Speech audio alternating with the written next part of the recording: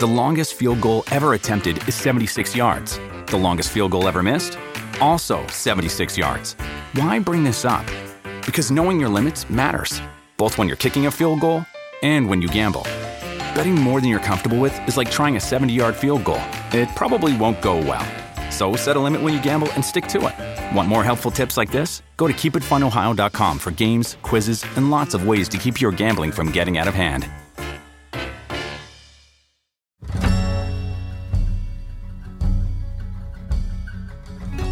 Well, hello, my fellow weirdos. How is everyone today?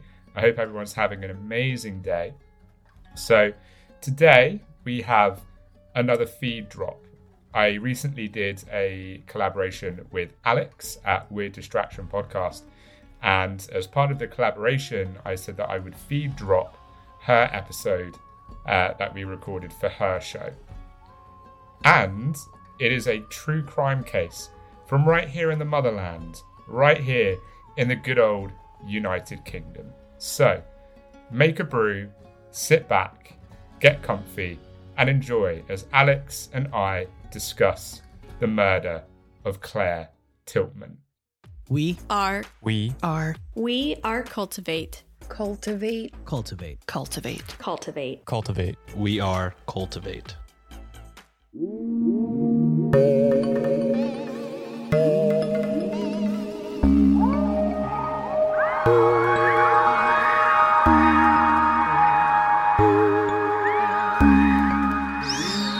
Listening to Weird Distractions Podcast, a weekly podcast where we rotate between true crime, conspiracy theories, paranormal stories, folklore, a little bit of this and a little bit of that to provide you, and more than likely what your accountant considers a weird distraction from everyday life. I am one of your hosts, Alex, and this week, as Christy is taking a break, I am joined by the lovely Dom of the Horror House True Crime Podcast. So thank you so much for coming on, and thank you for kind of taking Christy's spot over while she takes a break, aka while she works. No problem. Yeah, Christy sounds a little bit different this week, guys.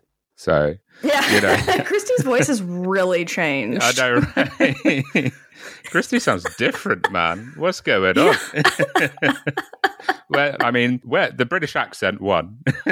Yes, the accent alone, which Christy's not notorious for accents, but for some reason, she's really got this one down pat. Oh, she's nailing the British accent. Nailing it. So I kind of figured it would be on brand to discuss another true crime case because you are a true crime podcaster. We discuss true crime. I think it just makes the most sense. But before we get into that, and before we kind of talk about what we need a distraction from this week, I wanted to give you kind of a moment to tell the Weird Distractions listeners what your show is about, Horror House, and just a little bit more about you as a person.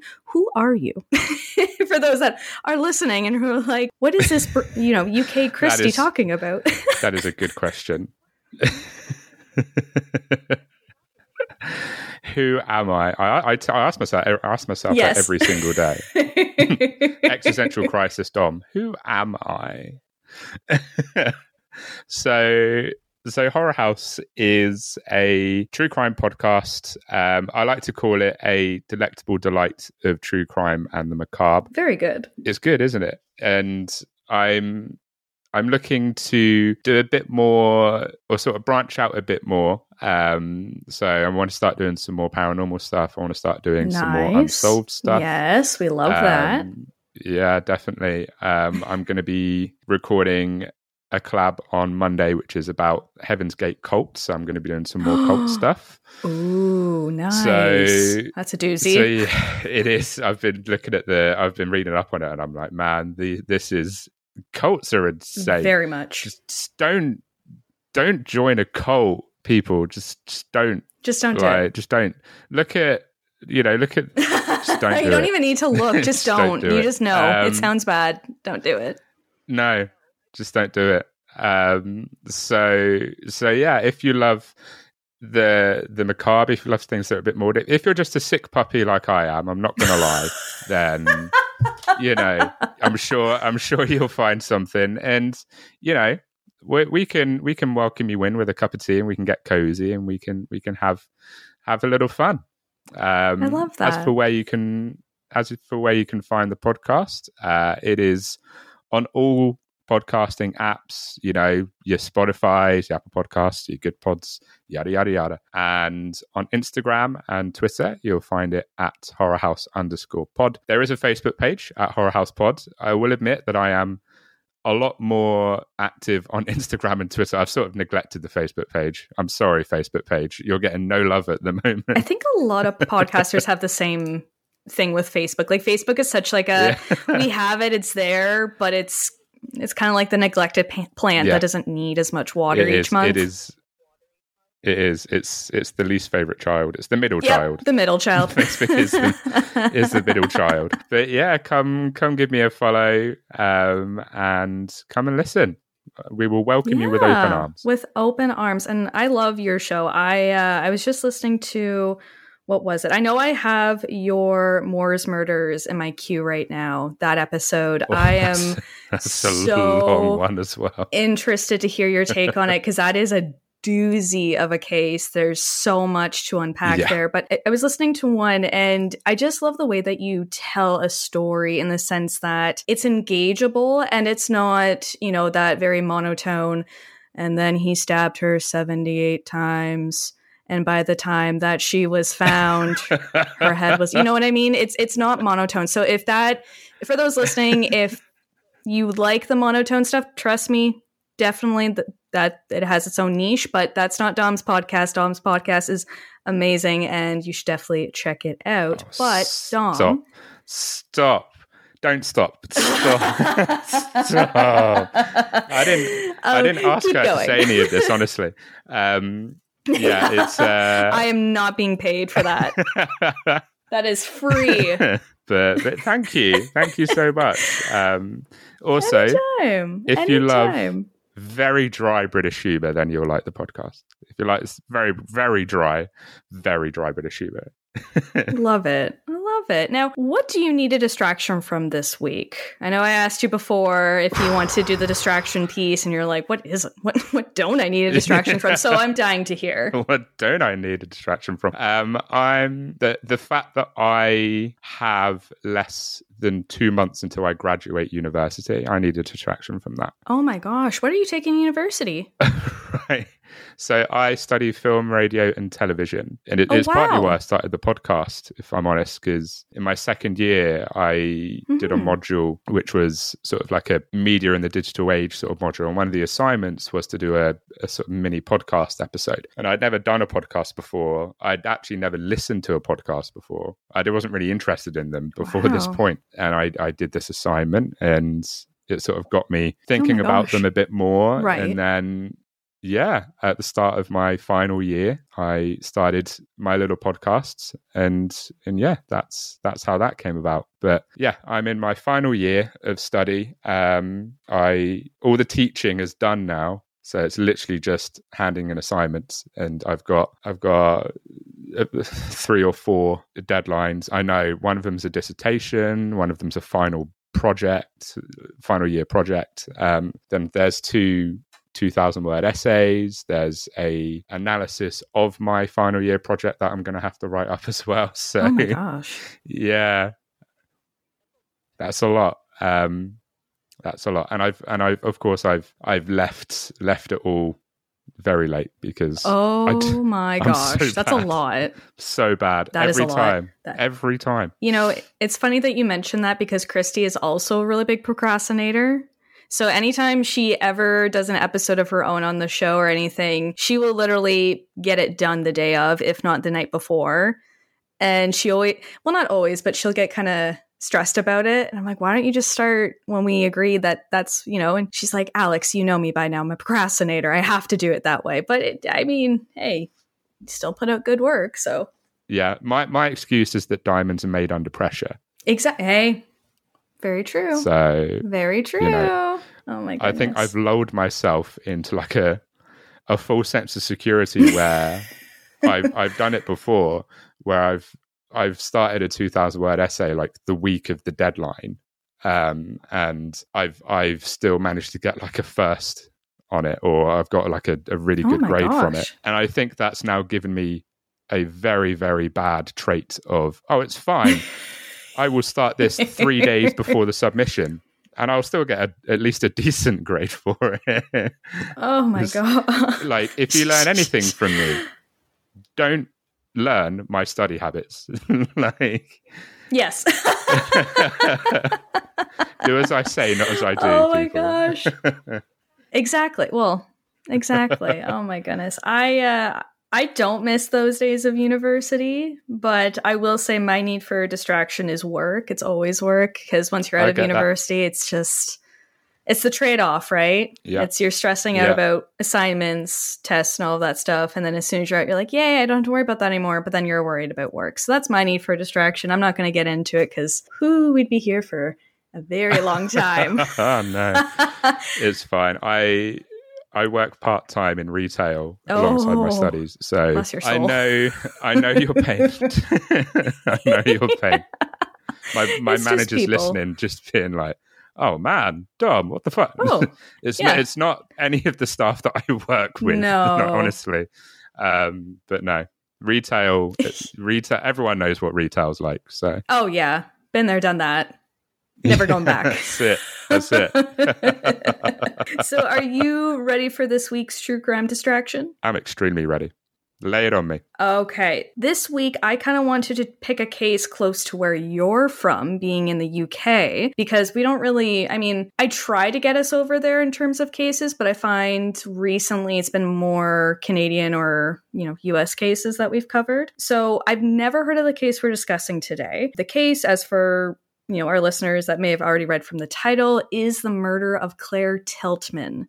Now, have you heard of Claire Tillman before? Never heard of this. All right. So before we begin, I'm going to give a big trigger warning for this episode for discussions of murder, rape, mentions of graphic details, and obviously other adult-like themes, which may not be suitable for children or those that perhaps just aren't in a good headspace listening today. You might want to take a break. Totally fine. I will also say that there's a lot of information out there about the case, but I ran into a lot of discrepancies. So as per every case, I shouldn't say just true crime, but with every case we cover, if there's discrepancies or if there's so much information, we're trying to gather what feels or what is most consistent. But obviously, with that being said, we're just going off what we see online. So some things could be wrong. You never know. Hopefully not. But that's kind of we do what we can. Exactly. We do what we can. Yeah, exactly. So let's talk about Claire. So she was born January 14th, 1977 to parents Linda and Cliff Tillman. She is a fellow Capricorn like myself. And yes, I hold that dear to my heart. Because there's very few Capricorns we get to talk about on Weird Distractions. So anytime we do, I'm like, oh, yay. Someone like me.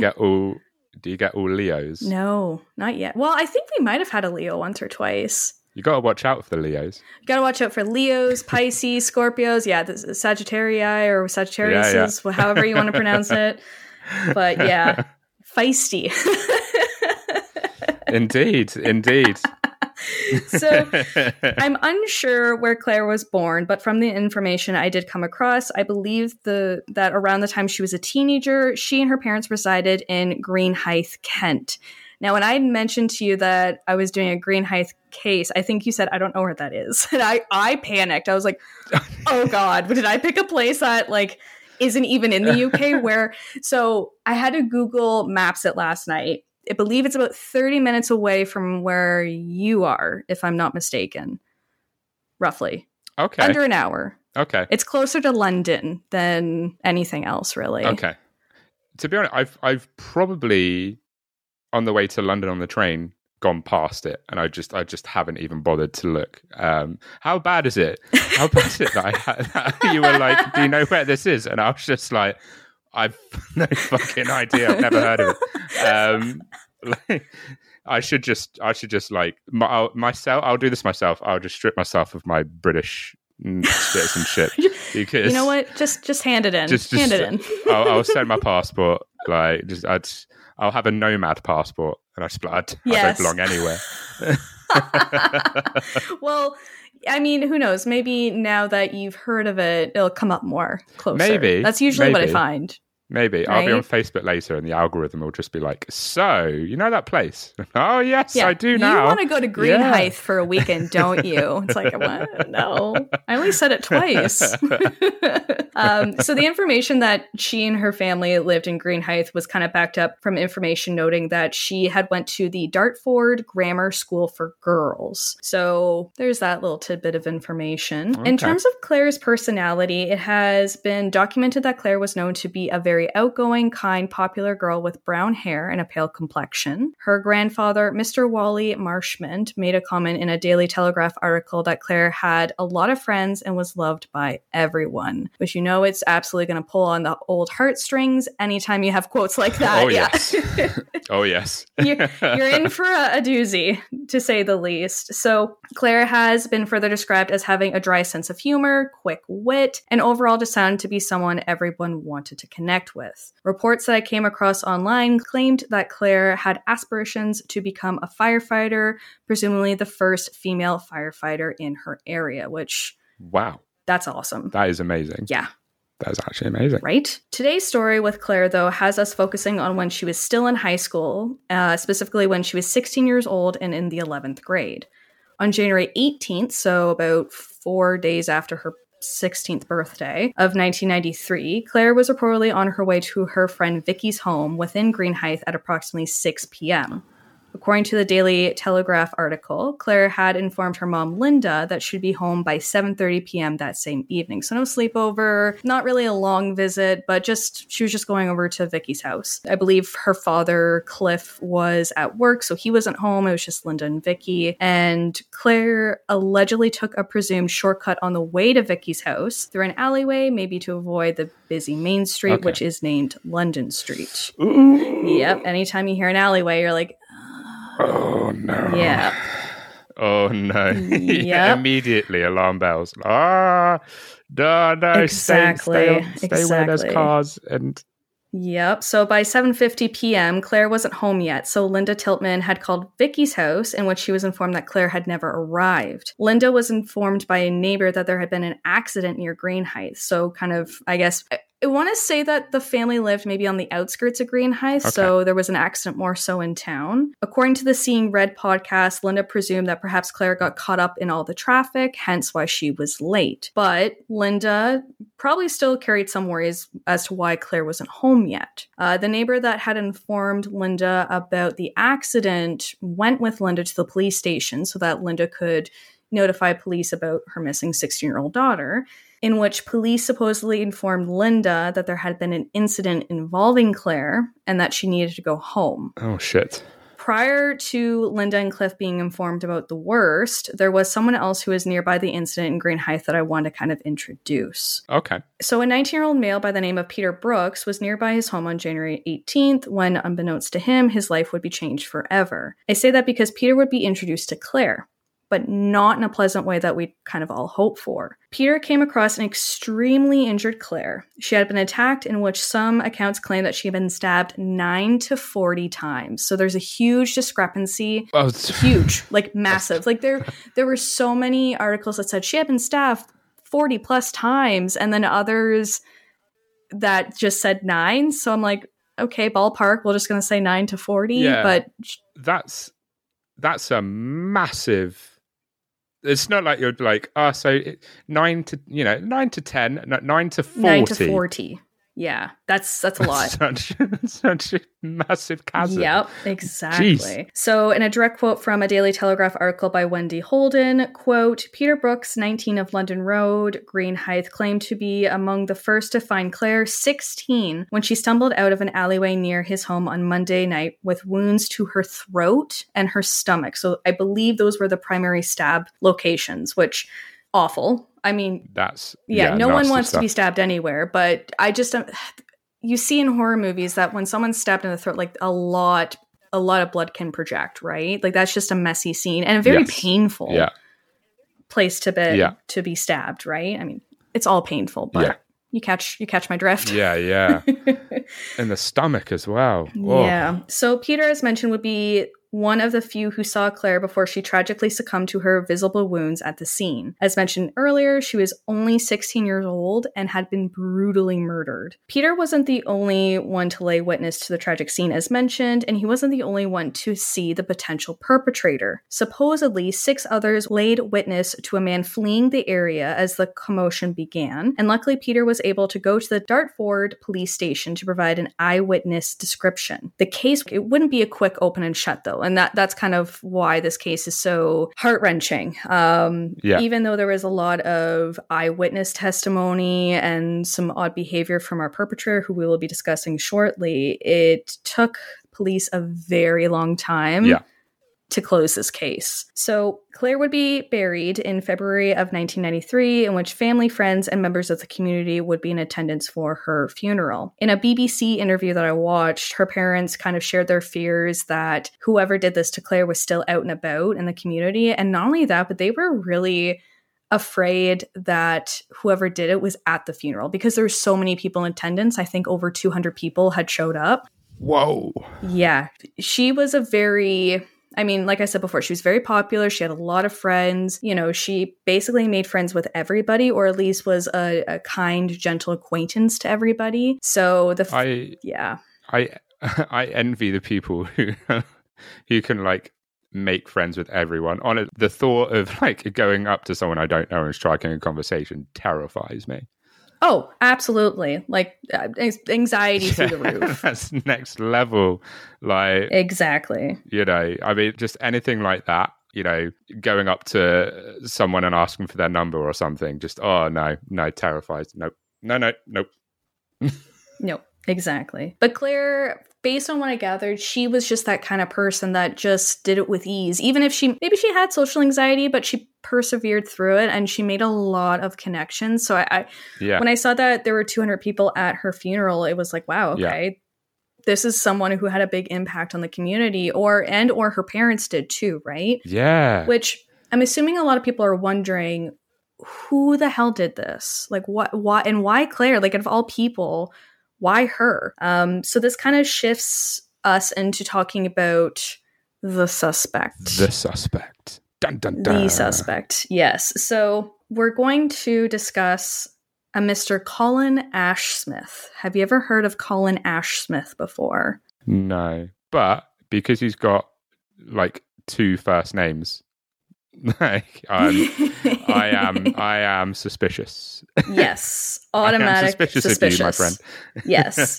So he was born sometime in 1968 to parents Aubrey and Diane Ashsmith. Similar to Claire, he was the only child in his family. The Ashsmith family apparently resided in Swanscombe. Swanscombe? Is that how you pronounce it? Swanscombe, okay. Yeah, so pretty much the way you did it. Like, okay. It just sounds bad coming from me because I'm disturbingly Canadian. So every time I try to pronounce any kind of like UK towns, I'm like, this doesn't sound authentic. I've heard a lot worse. Like every time an American will say like Birmingham, I weep. Like, I die a little on the inside. It's not Birmingham. It's Birmingham. Like, it's Birmingham. There. Birmingham. There we go. Yeah. So they were from Swanscombe, and apparently Aubrey Ashsmith was a labor counselor, while his wife was also apparently a counselor, and at one point she was the mayor of the town they lived in. Okay, so pretty prominent people in the area. Did you say that the husband was a labor counselor? Yeah. That's okay. Yeah. He's not a conservative. So I'm not going to judge yet. If he's a Tory, then we're going to have issues. But he's not a conservative. Then the episode will take a political turn very quick. This is no longer a true crime episode. It's politics. Oh shit! So it's kind of interesting, and this isn't a judgment of mine, but I just found it interesting. So his parents are obviously political people. But Colin ends up working as a milkman in his early 20s. And I don't know if that's because maybe he struggled to maintain other employment opportunities or what have you, but I don't know, I just kind of thought it was weird. A lot of times you see kids going and doing similar things to what their parents do or something to like that level, but yeah, he was a milkman. That's a very different end of the spectrum, isn't it? From politician or milkman. Yeah, and I mean, no shame, a job is a job, but I just thought it was interesting, like, okay, so very different spectrums of employment, right? So not all was kind of sunshine and rainbows in Colin's life, and like others out there, he seemed to have an internal struggle of sorts with his self-esteem. In one BBC article, Colin was once quoted to say regarding his well-being presumably around his early 20s, quote, "I felt worthless, low self-esteem, and I had no confidence around other people. I wasn't happy around most people," end quote. So he's not, I feel not you. doing so well. Yeah, also same, but yeah. I feel ya. I don't go and kill people because of it, but I feel you. Yeah, we have a similarity there, and I think that's about it. But what's interesting is Colin was kind of known as his mother's golden boy. So Diane was, referred to him as her golden boy, I'm assuming. But Colin was described as a loner who allegedly was obsessed with the case of Jack the Ripper, along with other macabre things, such as collecting and hoarding knives. So, red flag. I mean... It's starting to make sense why he didn't really have any friends. Yeah. Unless he's hunting, I could see maybe that being, a point of connection with people. Oh, yeah, I have my hunting license. These are all my hunting knives. But you can only, there are only so many times where you can give people Jack the Ripper facts before it starts to become quite, like, people are like, I know that I'm not gonna passion shame you, my friend, but you need to stop. Every party, you whack out the Jack the Ripper, and honestly, it's becoming a bit much. There's only so many situations where getting Jack the Ripper information is acceptable, and every day, not acceptable. Yeah. So his obsessions were considerably macabre, and, these obsessions, investigators would later find out, would be tracked in a journal of sorts. So most folks journal about their emotions, thoughts, dreams, aspirations, kind of fluffy stuff, or maybe sometimes intense stuff, depending on what you're journaling. But Colin, on the other hand, reportedly wrote about his aspirations to murder someone, and not just anyone. Like he had a very specific victim profile. So his primary victims would be women. No one specific, just the population of women in general. So that's fun. That's great. Love that for us. my man was an all-inclusive woman murderer. All women.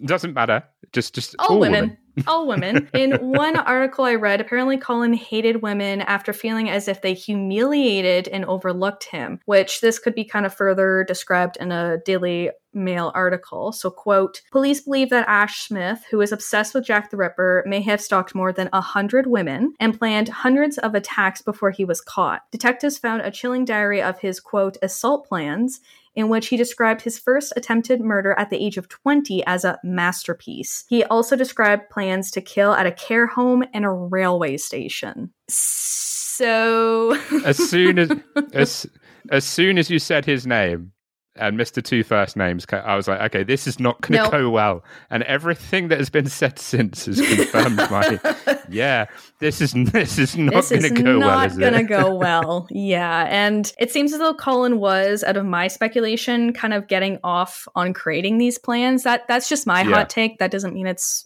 accurate by any mean, shape, or form. But I mean, no, I get that. It seems like it was his kink. And I don't want to kink shame anyone. No, but I don't want to, but there's a difference. Yeah. There's a difference. Like this is full blown homicidal ideation to the degree, Yes, and indeed, it's kind of scary. So this kind of brings us to some devastating situations that Colin was involved in, specifically in 1988 and 1995. So I'm going to talk about the 1988 attacks first. And apparently there were two situations that involved Colin. Now these situations really murky on details. Like, I don't have names of victims. I don't have background information on victims. I've got bare bones when it comes to this. But the first incident, unfortunately, from what I gathered from the Seeing Red podcast episode about the case, Colin had a major infatuation with a former colleague's wife. So he was obsessed with a former colleague's partner. Oh. And Colin took things one step absolutely way too far and reportedly broke into this woman's house in which he had a knife with him. Oh, Colin.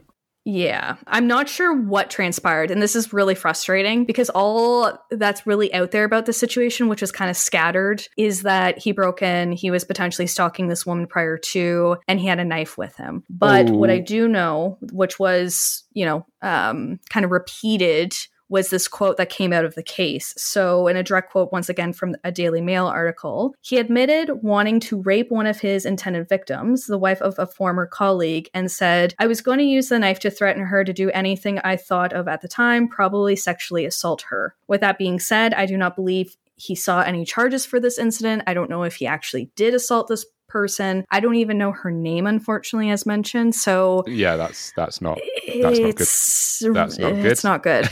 No. So the next attack, there seems to be a little bit more information about what happened, but still it's pretty scattered. So in the early hours of December 21st of 1988, then 20-year-old Colin reportedly attempted to kidnap, rape, and murder an unnamed 27-year-old woman from his hometown of Swanscombe. So according to a Daily Mail article, he kidnapped this woman outside of her house, reportedly dragged her to some nearby quarry where he began raping her. After the rape, Colin allegedly tried to murder her. He did this by first trying to strangle her with a school tie of his. Then when that didn't, quote unquote, work, he continued to end her life by stabbing her in the back 5 times. Jesus fucking Christ. Yeah. Oh, stabbed in the back. Remember that trigger warning I gave at the beginning of the episode? This is why. This is an emphasis.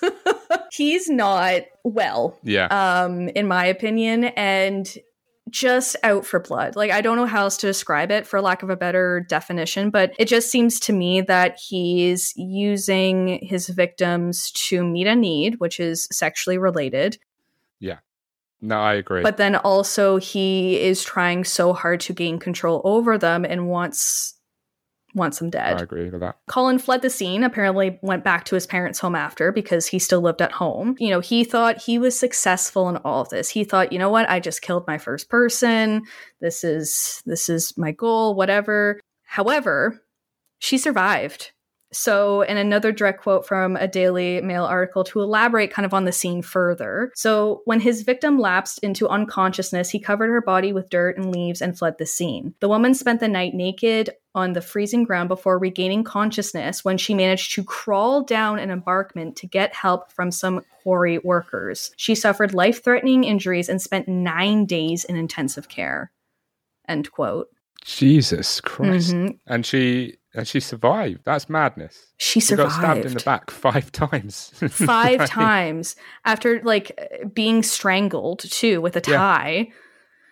Just and the resilience and the strength, because I can't even fathom being in that situation. No. I wonder how close he got to making her paralyzed, because obviously, like, you stab the wrong place in someone's back, then that's goodbye legs for lack of a better word. So I wonder, like, how close she would have been to paralysis. Yeah. Once Colin was kind of back at his parents' house, he wrote in his diary about his attack, of course, and he referred to it as his previously mentioned masterpiece. He apparently wrote that he felt he was only 95% successful. And I don't know if he wrote 95% successful because he knew that potentially his victim wasn't fully dead, or what was going on there. But regardless, he continued to write about his future plans to harm other women, which brings us to 1995. So just to kind of recap a little bit too, Claire was murdered in 1993. So this is 2 years after Claire's death. On October 17th of 1995, then 27-year-old Colin reportedly attacked a 21-year-old woman by the name of Charlotte Bernard, only a mere 360 meters from where Claire would have been attacked in 1993. So in the same area. I mean, it winds me up that that he would kill people in the first place, but it really winds me up that, like, when serial killers are so, like, brash and cocky that they'll kill someone in the immediate vicinity where they killed somebody else. Yeah. It really irks me. Like, do you think... Yeah, it just annoys me so much. Do you think he did that because didn't Jack the Ripper kind of keep to his locations pretty on bar? So I'm wondering if that's why. I mean, yeah, like it. Oh yeah, no, yeah. It didn't even come across for a second. Then obviously he's got the Jack the Ripper sort of fanaticism. So, no, that's a fair point. That's a fair point. Kind of, it's gross. Yeah. It's fair, but it's gross. No, I don't like it. But we're not endorsing it. I hate it. Like, not saying it's good, but just saying he's still a piece of shit. Doesn't change the fact that he is garbage. Yeah, he's just a piece of shit with a plan. Yeah. As mentioned, only a mere 360 meters from where Claire had been murdered in 1993, which don't like that. Colin allegedly stabbed Charlotte 8 times in the back. She would go on to reportedly sustain 5 wounds to her right hand, which was due to trying to defend herself from Colin. So she's getting stabbed in the back 8 times. Then her right hand's injured because she's trying to protect herself. Yeah. Similar to the previous attack, Colin would flee the scene to his car, which was parked nearby, and then I'm pretty sure after he went to his girlfriend's place, but he fled. Like, he didn't stick around. He didn't, try to dispose of the body or anything like that. Like, he was in and out, right? Yeah. Okay. It was like, I'm gonna head out now. Yeah. I'm gonna head out. Yeah, this is done. Okay, cool. Goodbye. But yeah, he goes to his then girlfriend's house. Her name is Stella, while Charlotte lay to near death. However, luckily, she survived. So apparently, Charlotte was wearing a puffer jacket, so like a really big puffy jacket. Yeah. And that actually made it difficult for Colin's knife to actually hit major organs. Oh, okay. So if she hadn't been wearing that coat, I kind of wonder if we would be having a different discussion about her death. But because she was wearing that jacket... Yeah. It basically saved her life. So from anything, like if anyone's going to take anything from this episode, buy the thickest, puffiest coat, always. And always wear it. I'm going to tell my manager, like, right, I've got the best sales pitch for our puffer jackets. I've got the best sales pitch, honestly. Honestly, this is going to sell us so many jackets, Kerry. Honestly. Right, what is it? So, no idea. Like, bear with me. Honestly, just bear with me. Have you heard about this case? It's a true crime case. But, it's a remarkable that something so mundane, like wearing a jacket on a day like that, right? Like, it's just, and... What are the odds as well? Yeah. Like, that day, you're wearing that jacket. Exactly. And, and another positive to this awful situation, there were also supposed eyewitnesses who saw Colin leave in his Ford Capri near where Charlotte was attacked, which would be later beneficial for investigators. And I believe Charlotte was able to identify Colin in a lineup, which was also a huge help in pinning Colin for his crimes. Fuck you, Colin. Yeah, basically. We'll have more about what's in store for Colin after a quick word from today's sponsor, Ana Luisa. And we're back. So once police were aware and given a description of Colin after Charlotte's attack, he was reportedly quickly arrested under suspicion of murder and attempted murder and a bunch of other things. Murder. Yeah. Colin's car was investigated by police, in which they found the school tie from Colin's 1988 attack along with his journal, which I'm not saying, I'm glad he was sloppy, but that's sloppy. Yeah. And I mean, let's be honest, that journal is going to be pretty fucking damning. Like, yeah. Just a smidge. Just a smidge. Just a little bit. Yeah. On top of that, though, he allegedly confessed to the 1988 and 1995 attacks once further questioned by police. So he eventually was like, yeah, I did it. It was me. Hi. I am the one that is responsible. So although evidence was piling up for the 1988-1995 attacks, investigators who at this point I think had lumped Claire's case into this kind of series of other attacks, they weren't able to pin it on Colin.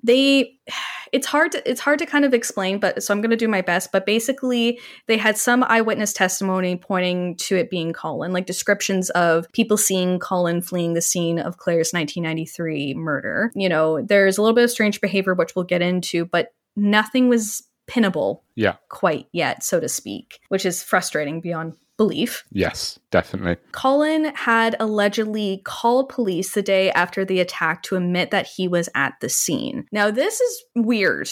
I don't know if this was... I don't really know what was going on, but basically he calls police and he flat out tells them, yeah, I was at the scene. I don't know if perhaps he maybe caught wind that people were suspecting him or placed him there, but he called them and was like, hey, yeah, I was there. Maybe. He called them again and like a couple days after and basically repeated himself, but the story had changed a bit. That's really odd.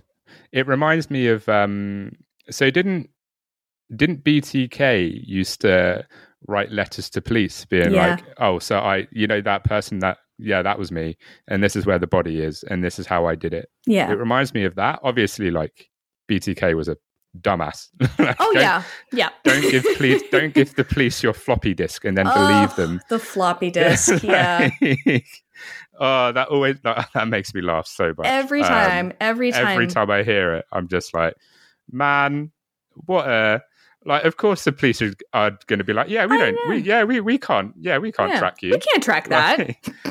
It just, every time, like, I hear about it, it just sort of, all I see in my head is, like, him giving them the floppy disk, being like, so you can't trace that, can you? And the police being like, no, we can't. And then when the police are like, so...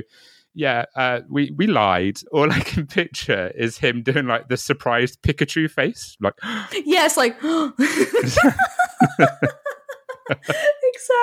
exactly. And I think because Colin was in touch with police, they're like, okay, this guy has got to be it. But and I say unfortunately, but I don't know, maybe that's not the right term. But his mom Diane, who once again, political figure, cleared up speculation from investigators stating that apparently he had been driving her home around the time of Claire's attack. So therefore, he couldn't possibly have been at the scene of Claire's murder because he was with his mom, right? Oh, no. Yeah, being a woman of great stature in the public, police probably assumed that Diane's statement was true, even though Colin was coming off as a very probable suspect in Claire's murder. I should also mention that Colin and his family also attended Claire's funeral, and some believe that the two, being Colin and Claire, actually potentially knew each other from a local British Legion club. On top of that, I further read that Linda and Cliff were supposedly chums with Diane and Aubrey. So the families knew each other. Claire and Colin knew each other. I think there are probably some camps of people that think, well, if they knew each other that well, there's no way that it could have happened. And then other camps thinking, oh, for sure, if they knew each other, easy suspect, easy target, right? Yeah. So Colin would be convicted of the previous attempted murders and was handed 3 life terms in order to serve 15 years for the 1988 attack of the previously mentioned unnamed victim and the attack on Charlotte in 1995. From what I gathered in my research, Colin's father was imprisoned for 12 months in 1997 for charges of perverting the course of justice. So apparently, during the trial of the 1988 and 1995 attacks, his dad admitted that he had dismantled, boiled, and discarded a knife that was presumed to be used in either the unnamed 1988 victim or in Charlotte's attack. So he went to jail as well. What are your thoughts on that? I'm interested to know. Well, I'm trying to comprehend that. That's madness. Right? And so first off, the mum being like, "Oh, my son didn't do that." That gets to be so bad. Like, because especially knowing, because I always like see stuff where like the parent be like, "Oh no, my son could never do that. My son would never hurt a fly," and it's just like, No, your son's a piece of shit. Like, Yep. Your son drops information about Mike the Ripper, Jack the Ripper all the time. Mike the Ripper. It's the trashy version of Jack the Ripper. Mum, I want Jack the Ripper. We got Jack the Ripper at home. Jack the Ripper at home. Mike the Ripper. Mike the Ripper. But yeah, it's interesting to me, and I think that gives a little bit of debate. I mean, I'm not a parent. I don't have any offspring, so I feel like my opinion in it would be unjust and biased. But would you ever lie to officials if your child was responsible for rapes and murders and just nefarious shit? Like, would you? No. Yeah. See, and I feel like I would be the same. Like, nope, ratting that person out, ratting that kid out. Exactly. So quick. Like, send his ass to fucking jail. Like, jeez. I know you're my son and all, but fuck off. Yeah. Like, fuck off. Yeah, Jail, but you're kind of an asshole. And I would hope that there are people out there like that as well. But I also see where people are like, well, that's my child, like there's that bond that I have never had, so I can't, I can understand it from afar, but I don't know how I would react in the situations, I think, what I'm trying to get at. So no, I get that. Yeah, his dad, 12 months because he basically got rid of a weapon, which is concerning. Very concerning. Yeah, it's a bit worrying, isn't it? Yes. So Colin was arrested for the attack on Charlotte and the other unnamed victim and obviously prosecuted and sentenced. But what about Claire? Basically, until further evidence could be gathered, Claire's case was forced to wait to be tried. That and Colin continued to state that he was not responsible for her murder, unlike previous confessed crimes. So because he was so, I don't want to say forthcoming, but because he eventually did say, yeah, I did the 1988 and the 1995 attacks, but, didn't do Claire's, I think that made it a little bit tricky too. Yeah. But regardless, like, there's still so much, to me anyways, as an outsider looking in, that points to him. Yeah. Right? Yeah. It's just, and we'll get to it a little bit more. But obviously this news was more than devastating for Claire's family and friends and really kind of the community at large. Even though Colin was behind bars, which could be considered a good thing, there must have been feelings of injustice, amongst everybody. And Claire's family and friends wouldn't remain silent throughout, kind of everything going on, which brings us to kind of more of a timeline of further legalities surrounding the case. The case does go cold. Okay. I will say that. So in 2003, Claire's case had been reopened after a law change where jurors were allowed to hear about defendants' previous legal histories, i.e. previous convictions during trial. So this was huge. This would mean that if prosecutors wanted to try Colin for Claire's death, they could bring up his previous convictions to show that it could have likely been it could have been Colin, right? It's the same MO, it's the same method of, attack. Yeah. It's kind of like it fits, doesn't it? It really does, right? Because to me, I would have a hard time believing that from 1988 to 1995, he did nothing. Yeah. No, I agree. Right? Investigators began interviewing Colin's fellow inmates to see if they could gather any information from them. So supposedly, Colin had told fellow inmate Stephen DuBois. He told his fellow inmate Stephen. The boys.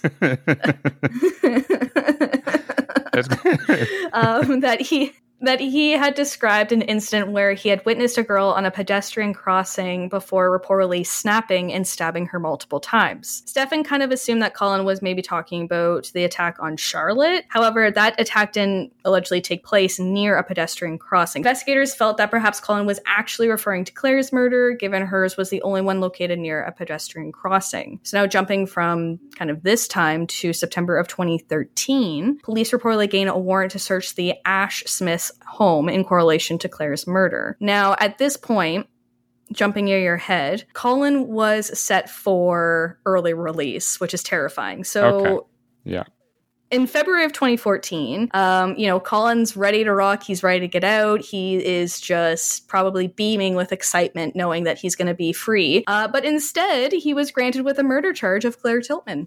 So literally, I think, if I'm not mistaken, it was like a couple of days before he was supposed to be released, or the day he was supposed to be released, he gets a fax with the charges. in prison. And it's like, well, you're not going anywhere, brother. You are staying put until we figure this out. Oh, that's brutal. So, Get the guards are like, so I hope you like weren't looking forward to getting out. yeah. Right. I hope you were like really I hope you've made a lot of friends in here and you've gotten settled and you're really comfortable because Yeah. Do you want the good news or the bad news? Yeah. The good news is you don't have to worry about buying new clothes when you get out. The bad news, you're going to want to call a lawyer. you know that dish that you like on Tuesdays. I've got the good news. You can have that even more. The bad news is because you're staying here. But you still got pasta on a Tuesday. Yeah. Yeah. So it's kind of ironic, right? And, assumingly investigators found enough evidence to lay charges, obviously. And by December 12th of 2014, Colin was found guilty for the murder of Claire Tillman. Only being 24 years old, roughly. I mean, I was trying to do the math earlier and I was like, I feel like there's some numbers wrong here. But he was in his early 20s when Claire died. Colin was now 46 in 2014 and was given an additional life sentence with a minimum of 21 years. Now, I want to read some quotes from the Justice, Mr. Justice Sweeney, from the sentencing hearing, which the link to this PDF can be found in the show notes for today. I would highly recommend anyone who's interested to take a peek because it's very profound, hence why I wanted to share it with everybody today. So, quote, "You have been convicted of the brutal murder of Claire Tillman, which you carried out in a dark alleyway just off of the main London road in Greenhithe in Kent in the early evening of January 18th, 1993. You stabbed her 9 times with a large knife, and she died from her injuries at the scene. In the meanwhile, you made good your escape back to the house in nearby Swanscombe, where you were living with your parents. You were age 24 at the time. Claire, who you knew via the local British Legion Club, was the only and much-loved child of Cliff and Linda Tillman. You murdered her just 4 days after her 16th birthday. That said, and whilst you only have yourself to blame for not admitting Claire's murder in the mid-1990s, it seems to me that I must also have an eye to the total minimum term that would have been imposed had you been convicted of this offense and sentenced for it, along with the other offenses in 1996. In that regard, I agree with your counsel that the minimum term would not have been exceeded 40 years. In my opinion, the appropriate minimum term by the operation of Schedule 22 is one of 21 years. Colin Ashsmith, the sentence that I pass upon you is one of life imprisonment with a minimum term of 21 years, end quote. So literally the judge said, mic drop. I'd give you 40 if I could, but I guess I'll give you 21. Yeah. That's it. So yeah, just that was such a mic drop. I like it. The justice was getting his savage on. Yeah, for sure. And according to the Murder UK website in November 2015, Colin, of course, launched an appeal against his conviction on the grounds that Mr. Justice Sweeney had wrongly allowed material to go before the jury. However, it was rejected. This appeal never appealed anything. So the Court of Appeal said, no, bye, you're staying put. So as of today's date, Colin is 54 years old and technically would be released, if my math is right, in 2035, where he would be in his late 60s. Now, we are nearing the end of the case, but I did want to talk about a potential other theory that I saw, because, of course, because this isn't like a open and shut case, I mean, this took 2 decades to be shut for Claire, but there is another possible theory out there regarding another potential suspect of Claire's murder that's not Colin. I just want to briefly brush just to say I did, and just because I thought it was kind of interesting. Okay. Apparently, a defense counsel by the name of Alistair Walker, who I believe represented Colin, had suggested that a man by the name of Robert Napper may be one responsible for Claire's murder. Now, have you ever heard of Robert Napper? Oh, God. Oh, no. Okay. And I honestly never heard of him prior to, and Homeboy's also not the greatest human being. So, I mean, yeah. Were him and Chad, not Chad? Why did I call him Chad? Cause Where did Chad come from? Who's Chad? Who's Chad? I mean, you may as well have been called Chad, because all Chads are a bit of... Yeah, all absolutely. Chads are a bit ropey, aren't they?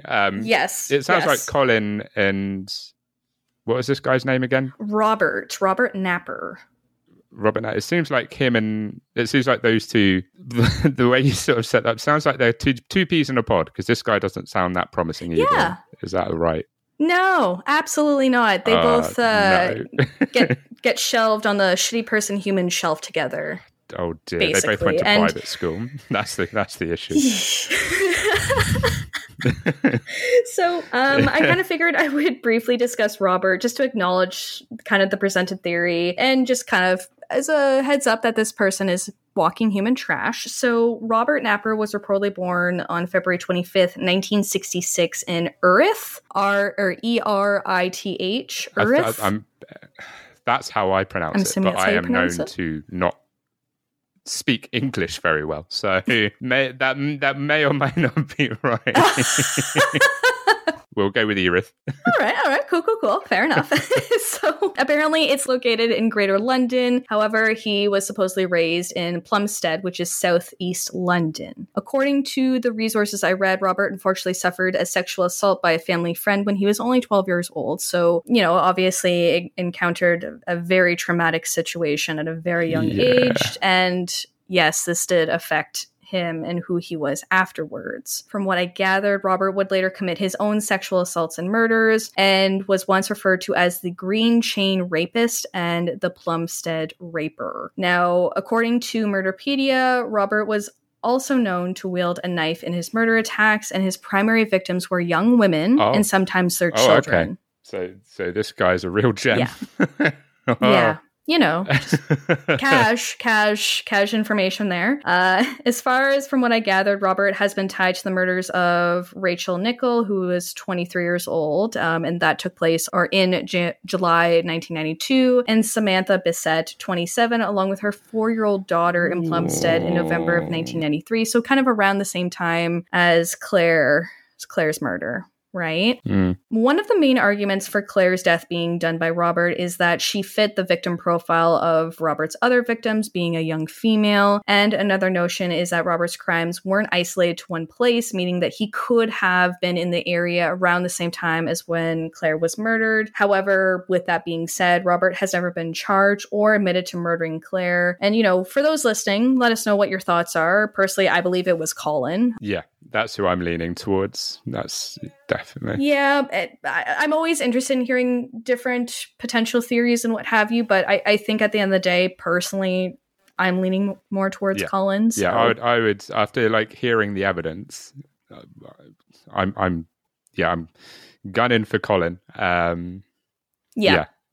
would be in the same boat as you, I think. Yeah, for sure. So to kind of summarize today's case, it's a big one. So to kind of wrap everything up, so to speak, the murder of Claire Tillman is another sad reminder that even civilized humans can be disturbing animals. For those wondering, Claire's parents never witnessed Colin being charged or convicted with the murder of their daughter. Linda reportedly passed away at age 56 in 2008, while Cliff passed away in September of 2012. Prior to Cliff's passing, he was reported stating the following quote in January of 2012, so literally months before he passed away. This quote was regarding the unsolved murder of his daughter, Claire. Quote, "It would mean everything to me to find out, after all these years, who did this to Claire. It's been a long time, but I've never given up hope and never will. I can't begin to put into words how this has affected our family. Claire has gone. Her mom has gone. There is now only me. I try to stay strong, but will still hide and cry my eyes out for an hour. She would have been 35 now. She was a good kid. I miss her to bits." End quote. Oh, bless his heart. Yeah. So as listeners of the show know, I'm not an overtly religious person by any means, shape, or form. However, if there is an afterlife where loved ones can reconnect, I hope that Claire, Linda, and Cliff are there and can hold each other once again and, can see each other. Yes. After all of this kind of trauma and heartache. And that is the case of Claire Tillman, aka The Crimes of Colin Ashsmith, and the weird segue information about Robert Napper. What are your thoughts on the case, Dom? That was a doozy. That was good. That was really good. It's always nice to hear. Obviously, it's nice to hear about cases that I haven't heard of. And it's nice to hear about cases from the UK as well that I'm not familiar with. Yeah, for sure. Yeah, that was very, very good.